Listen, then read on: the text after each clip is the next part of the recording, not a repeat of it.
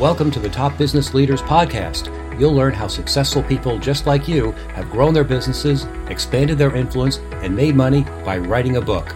On each episode, you'll learn the inside secrets to help you create a book that can serve as a powerful marketing tool to skyrocket your business. I'm your host, Dan Janelle. I help thought leaders, business executives, and entrepreneurs write their books. To find out more and to download our show notes, go to topbusinessleaders.com. I'm delighted to welcome my friend Robin Ryan to our show today. Welcome. Thank you. Thanks for having me. My pleasure. Robin, why don't you tell people about you? What do you do? I'm a career counselor and a best-selling author. I have a private counseling practice in which I help people write resumes. I do interview coaching. I write LinkedIn profiles. So any aspect of looking for a job or any kind of career problems you might have, those are my kind of clients. Lots of professionals, lots of executives. Fantastic. Sounds like a big market. It sounds like you've been helping a lot of people. But you decided to write a book. Why did you decide to write the book? Well, this was very early in my career, and I got some really good professional advice. And the gentleman that I had a lot of respect for in the National Speakers Association said to me, Robin, if you want to be known as an expert, if you really want to go around the country and do speeches everywhere, you need to be seen as an expert. And the only way to distinguish you from all these other people is you need a book. Well, that was the best advice I ever got, because a couple of years later, with that book, I was going around the country. I was on TV shows. I was on radio shows. I was on a lot of speaking engagements. And one of those speaking engagements led to a connection to a producer at the Oprah Winfrey Show. And so about a year later, I appeared on the Oprah Winfrey Show. I was on the whole hour and really made my career. I wouldn't have been there if it wasn't for my book, 60 Seconds and You're Hired. Great. How else has the book helped you? You know, I have 8 books now, so I really believe that this is the way to get your name known. And one of the things that for me it's led to increased fees in my consulting business. It brings people to me. They read the book and then they call me up and they want my services. So there's no selling there. They're already pre-sold before they even call. It's led to speaking engagements, and the fees went up there dramatically. So if you're interested in making more money, if you're interested in having more clients, if you're interested in getting more speaking engagements, then being the author of a book is the answer, but you can't just put anything out there. It's got to be really high quality. You're going to have to get all kinds of great reviews. The substance has to be there. And think about this. How many people are just going on Amazon and dumping a book that doesn't sell? The stats say that less than 3 or 4% of all books are going to sell more than 1,000 copies, and that's not good. You want a lot of people to read your work, but first you got to create it, and it's a labor of love. Okay, great. Let's talk about how you create your content. Your books are really rich of information and interviews. How do you decide what to write about, and how do you go about collecting your information? I use my speeches as my outline, and then I fill in from there. I start thinking about the stories and what stories am I going to tell and how will they illustrate a certain point. For example, when I was talking about the 60-second sell, that's a really key concept in the book, and it's the personal branding or the verbal business card for the individual when they're faced in that job interview talking to the employer. And I told 5 stories, and that makes a difference. You've got to have those stories where they're appropriate. Answering 120 questions, it's not all just what Robin thinks, but it's what clients tell me works. It's how I've advised them and how we know it worked when they were in the interview. So, really having your case studies down, knowing what you're going to talk about. I change everybody's first name. I use only first names when I tell stories, and I change everybody's names for privacy. Also, too, then you don't have to worry about getting all of the permission slips. When I did write Retirement Reinvention, we used first names people gave us permission to use their first names. I did get permission slips from every single person. And in those slips, it says they will receive no income at all for their contribution, because you just never know. So. Right. You talked about the case study method. Can you tell us a little bit more about how that is structured and how you write those stories? And how long are you? You know, the story is there to illustrate the point. So it's as long as it takes, but usually my stories are not longer than a page. They're usually like a half-page story. These are things that travel on and on and on, because I'm trying to make a point and then move to my next thought. As you can imagine, in a book like 60 Seconds and You're Hired, where you're talking about job interviewing, you're going to go, all right, this is my point, how the 5-point agenda works. Okay, here's some stories that explain it. Here's the 60-second sell, stories that explain it. Why should I hire you? A story that explains how to use it. Salary negotiation examples, where I'm telling people stories about what they did and how they made mistakes. Sometimes using stories to show how somebody made a mistake and what they should have done to correct it can be almost as important as saying, you know, here's how they did this and here's how it worked. That's a great point. I'm going to be sure to point that out in the show notes. I think people think case studies only show what is wonderful and how they overcome problems, but sometimes pointing out the problem leads to insights as well. So very, very interesting. Your books are professionally published. Tell us how you found an agent and what that process was like. You know, 60 Seconds was first published without an agent, and it was with a small press. And the small press ran into financial difficulties, and they stopped paying the authors royalties. And so consequently, I hired a lawyer, got the rights back. And that's where I hired an agent. And I started asking around to people that I knew. I read in books to see, okay, here's another career book, and who are they thanking? Who's the expert? And who, you know, you always thank your agent if you have one. And so that's how I got the names of a few agents, and I interviewed them. And I went with a woman who was recommended by a colleague of mine. I presented my work. I presented what I was going to do. The fact that 60 Seconds had already been a book was helpful. She took it. There was an auction on that book, which means that more than one company was bidding for it. Penguin got the rights. That was a huge heyday for me, because Penguin has published my last 4 books. So 2 of which they came to me and said, Robin, what are you talking about these days? Don't you want to write another book? And I was like, I don't know. But I did. So. Well, that's great. A lot of authors these days are struggling to find agents and publishers. And if they do find a publisher, they're finding that publishers want them to actually pay them to publish their book and not get advances. Yeah, no, I got advances. I was lucky. But the days, I will tell everybody this, the days of the big advances are gone. I mean, if you're Stephen King, yes, you get a big advance. But for the rest of us, those days where people used to say, oh, I got 100 or 200 or 300,000, you know, for an advance on my book, those days are gone. You know, they're just not paying that kind of money anymore. And they want to know how the author is going to market it. Before they are willing to take you on, you've got to have followers on social media. You've got to have speeches that you're doing. You've got to have ways that you're going to be able to market the book and sell it, because they don't really do it for you. You might think they do. They get it in bookstores. They get it to libraries. They do some of that.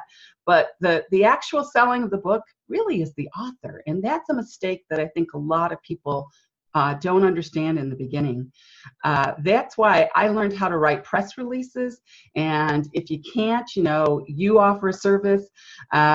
But having a press release that you can put out there, getting on radio shows, getting on podcasts, getting on talk shows, on TV, and news segments, all of that helps, because it all promotes the product, which is you and the book.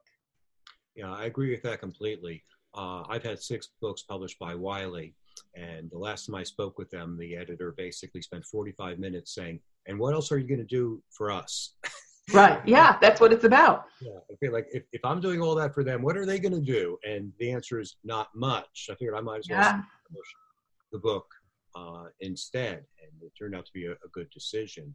You know, people want the brand names, but sometimes you'll make more money doing it yourself, and sometimes just working with the publisher is the best option because they can give you other advantages. I don't know if you've ever thought about self-publishing, but what advantages do you see? I did. I actually self-published a manual, Mm-hmm. and it was a workbook, and it was called the Job Search Organizer. So it was a bad title. It should have been called Job Search, the Hidden Job Market. I would have sold 100 times more, but I sold it at my speeches and I sold it off my website for years. It was a very big seller for me, but the lady that helped put it together, the company, because I had audio in it too, and the company that I was doing that service with, they retired and closed. And when they closed, it became really hard to find another company that would do small runs and would put this book together with the audio. They all wanted to do the audio, but nobody wanted to do the workbook, which was get the binders and put all the pages in and put in the tabs and so on and so forth. And so eventually we retired it, and I took the information out and put them in books. Great.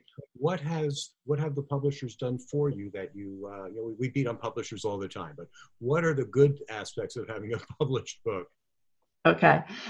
They've gotten all my books in the libraries, and that's really important for my kind of work. So not only do they get a single copy, but they get multiple copies in the libraries, because as more people demand to read the book, the more copies they buy.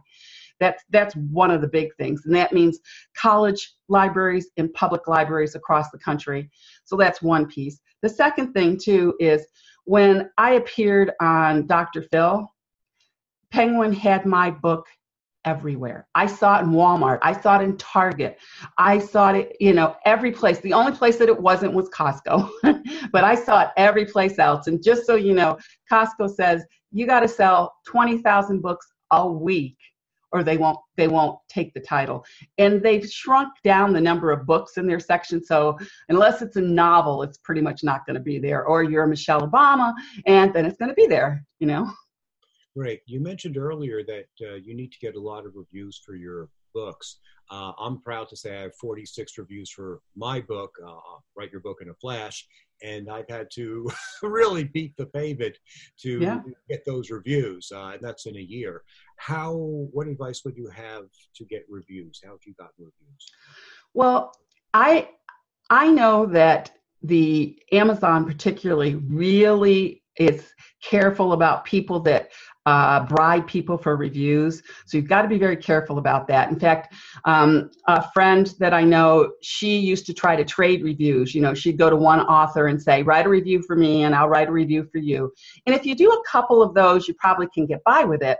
But what she did, it was a big mistake, was she started doing it for everybody and, was trying to trade a lot of reviews, and they took all her husband's reviews down. And so, you got to be careful because Amazon's really strict. What I have done is I write an excellent book. And I'll tell you, that motivates people. But sometimes in my seminars and stuff, I'll say to people, if you've enjoyed this program, and thank you if they've gotten a copy of 60 Seconds, if you have time to go on to Amazon and write a review, really appreciate that. So clients sometimes will offer to write a review, and I always take them up on it and say, oh yeah, write a review on Amazon. That's really, helpful to me. But I don't worry about it. The other thing too, if you're going to ask somebody for a review, here's my tip. Write out what you'd like them to talk about. Give them a sample or two to choose from so that they know specifically what you want them to say, because they're more likely to say yes and do it if you've kind of wrote it for them and all they got to do is make a couple quick edits and then put it up. Don't ask somebody to write a review and then just walk away. So if you're doing this with another colleague or another professional or another author that's in your field, particularly authors in your field, those hold a lot of weight if people in your field are coming in and saying, wow, this is a great book. And so that's the kind of thing you want to do. And always, always, always send a thank you if you can. The ones on Amazon and Barnes & Noble, because you don't know who they are, you can't. But if it's a colleague, definitely send them a thank you. Great. Earlier, you mentioned that publishers want you to have a large platform. You mentioned followers. Absolutely. The word in the industry is platform for those of you who are listening online. And the platform, again, is where you're speaking and how many followers you have and such like that.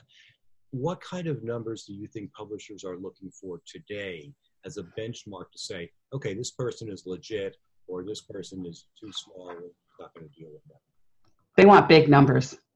They are looking for big numbers. So if you say, I got 500 followers on Facebook, they're going to be like, say what? So I would suggest you do this. Pick the platform that you want to get known on.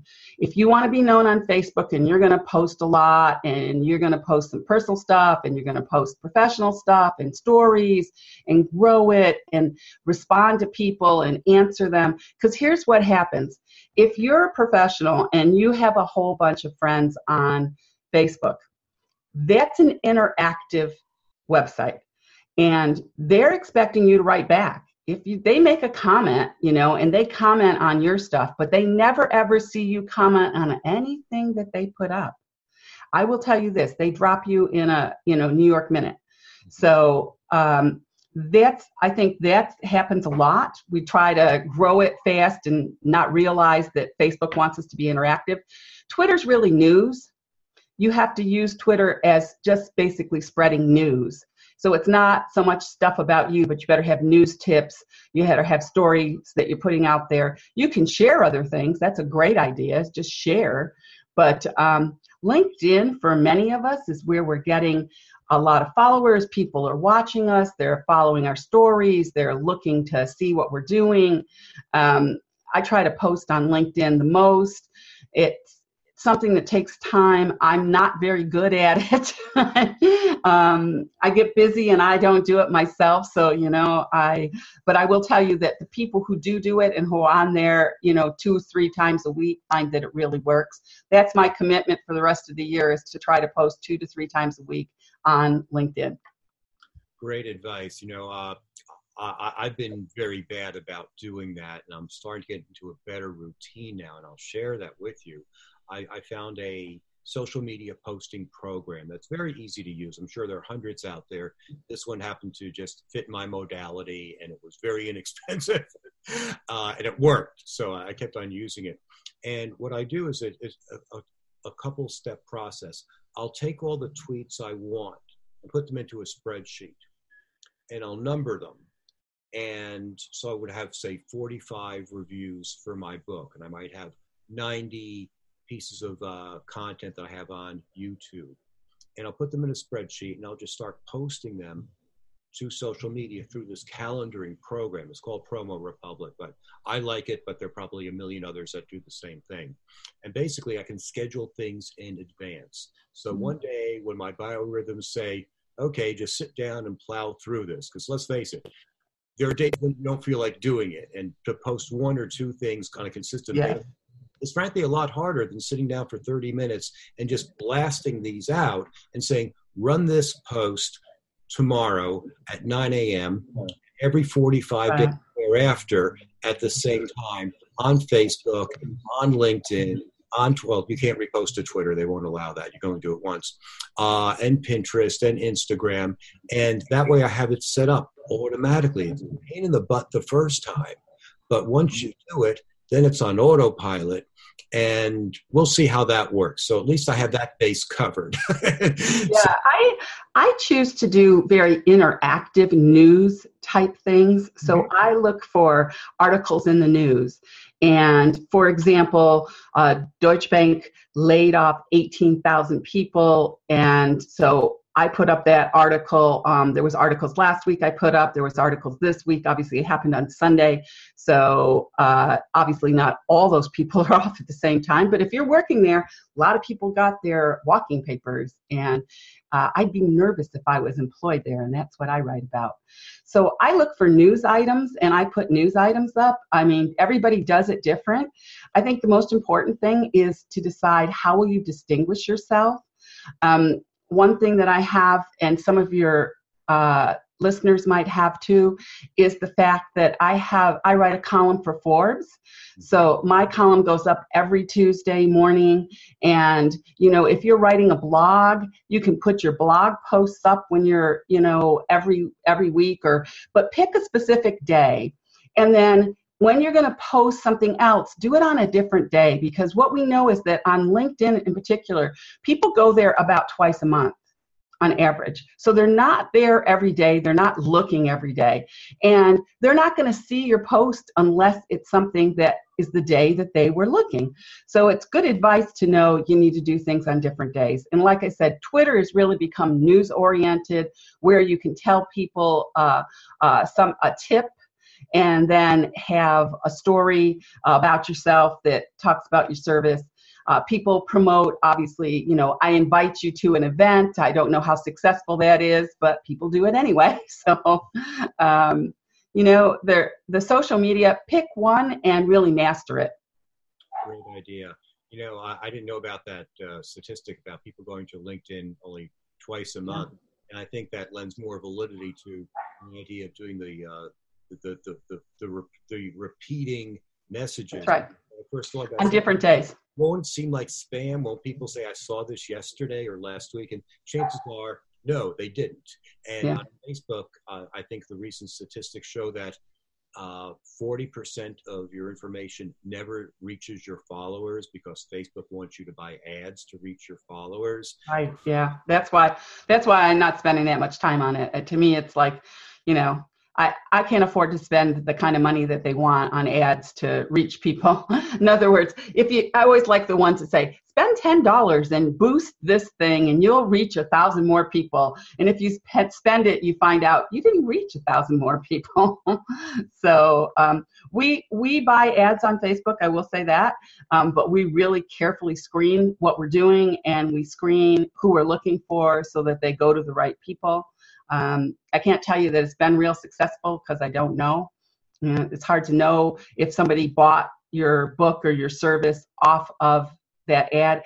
I do not do it for books because of the cost, but I do it when I'm teaching a workshop. Like I have a resume writing workshop coming up, and that's, there's a cost associated with that. So people can go to robinryan.com and look and see what kind of webinars I've got going on.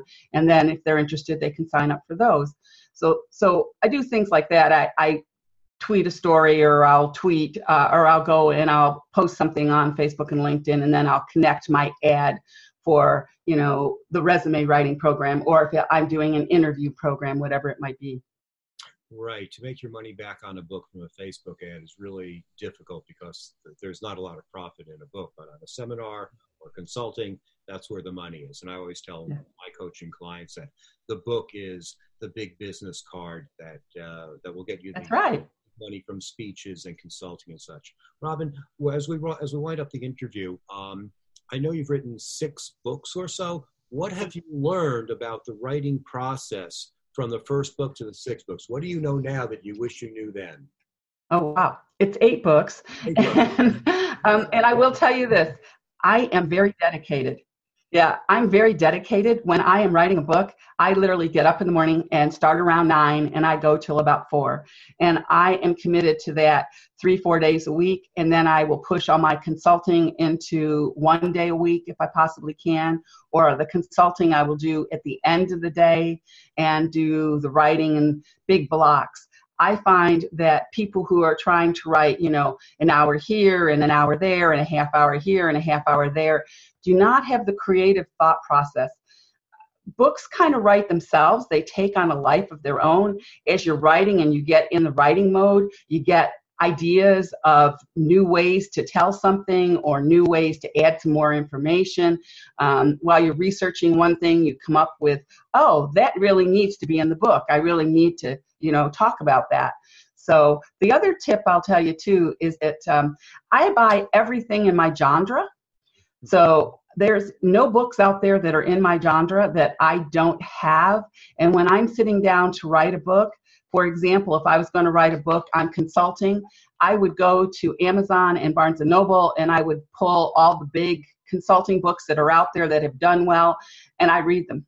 I want to know what everybody else is saying, because that helps me shape what do I say that's different. And that makes sure that I illustrate my points, because your book needs to have an original message, and it needs to point out some new things, and that's how I do it. But it's a good 6-month process of just writing. And 6 months is how many words and how many pages? Oh, that's a good question. Probably 250 to 300 pages. That's pretty much what the publishers, if you're going the way I do it, that's the way publishers want it. So it's pretty extensive. I mean, and you're under a timeline. They usually give you 9 months to write it, and then you realize it's going to take another 9 months to 12 months before that book becomes a book. It comes back to you 2 or 3 times in editing forms. They have copy editors. So if you're real attached to your words and you're going to, be disturbed about the fact that they're going to rip it to shreds and rewrite parts of it, good luck with that. So process.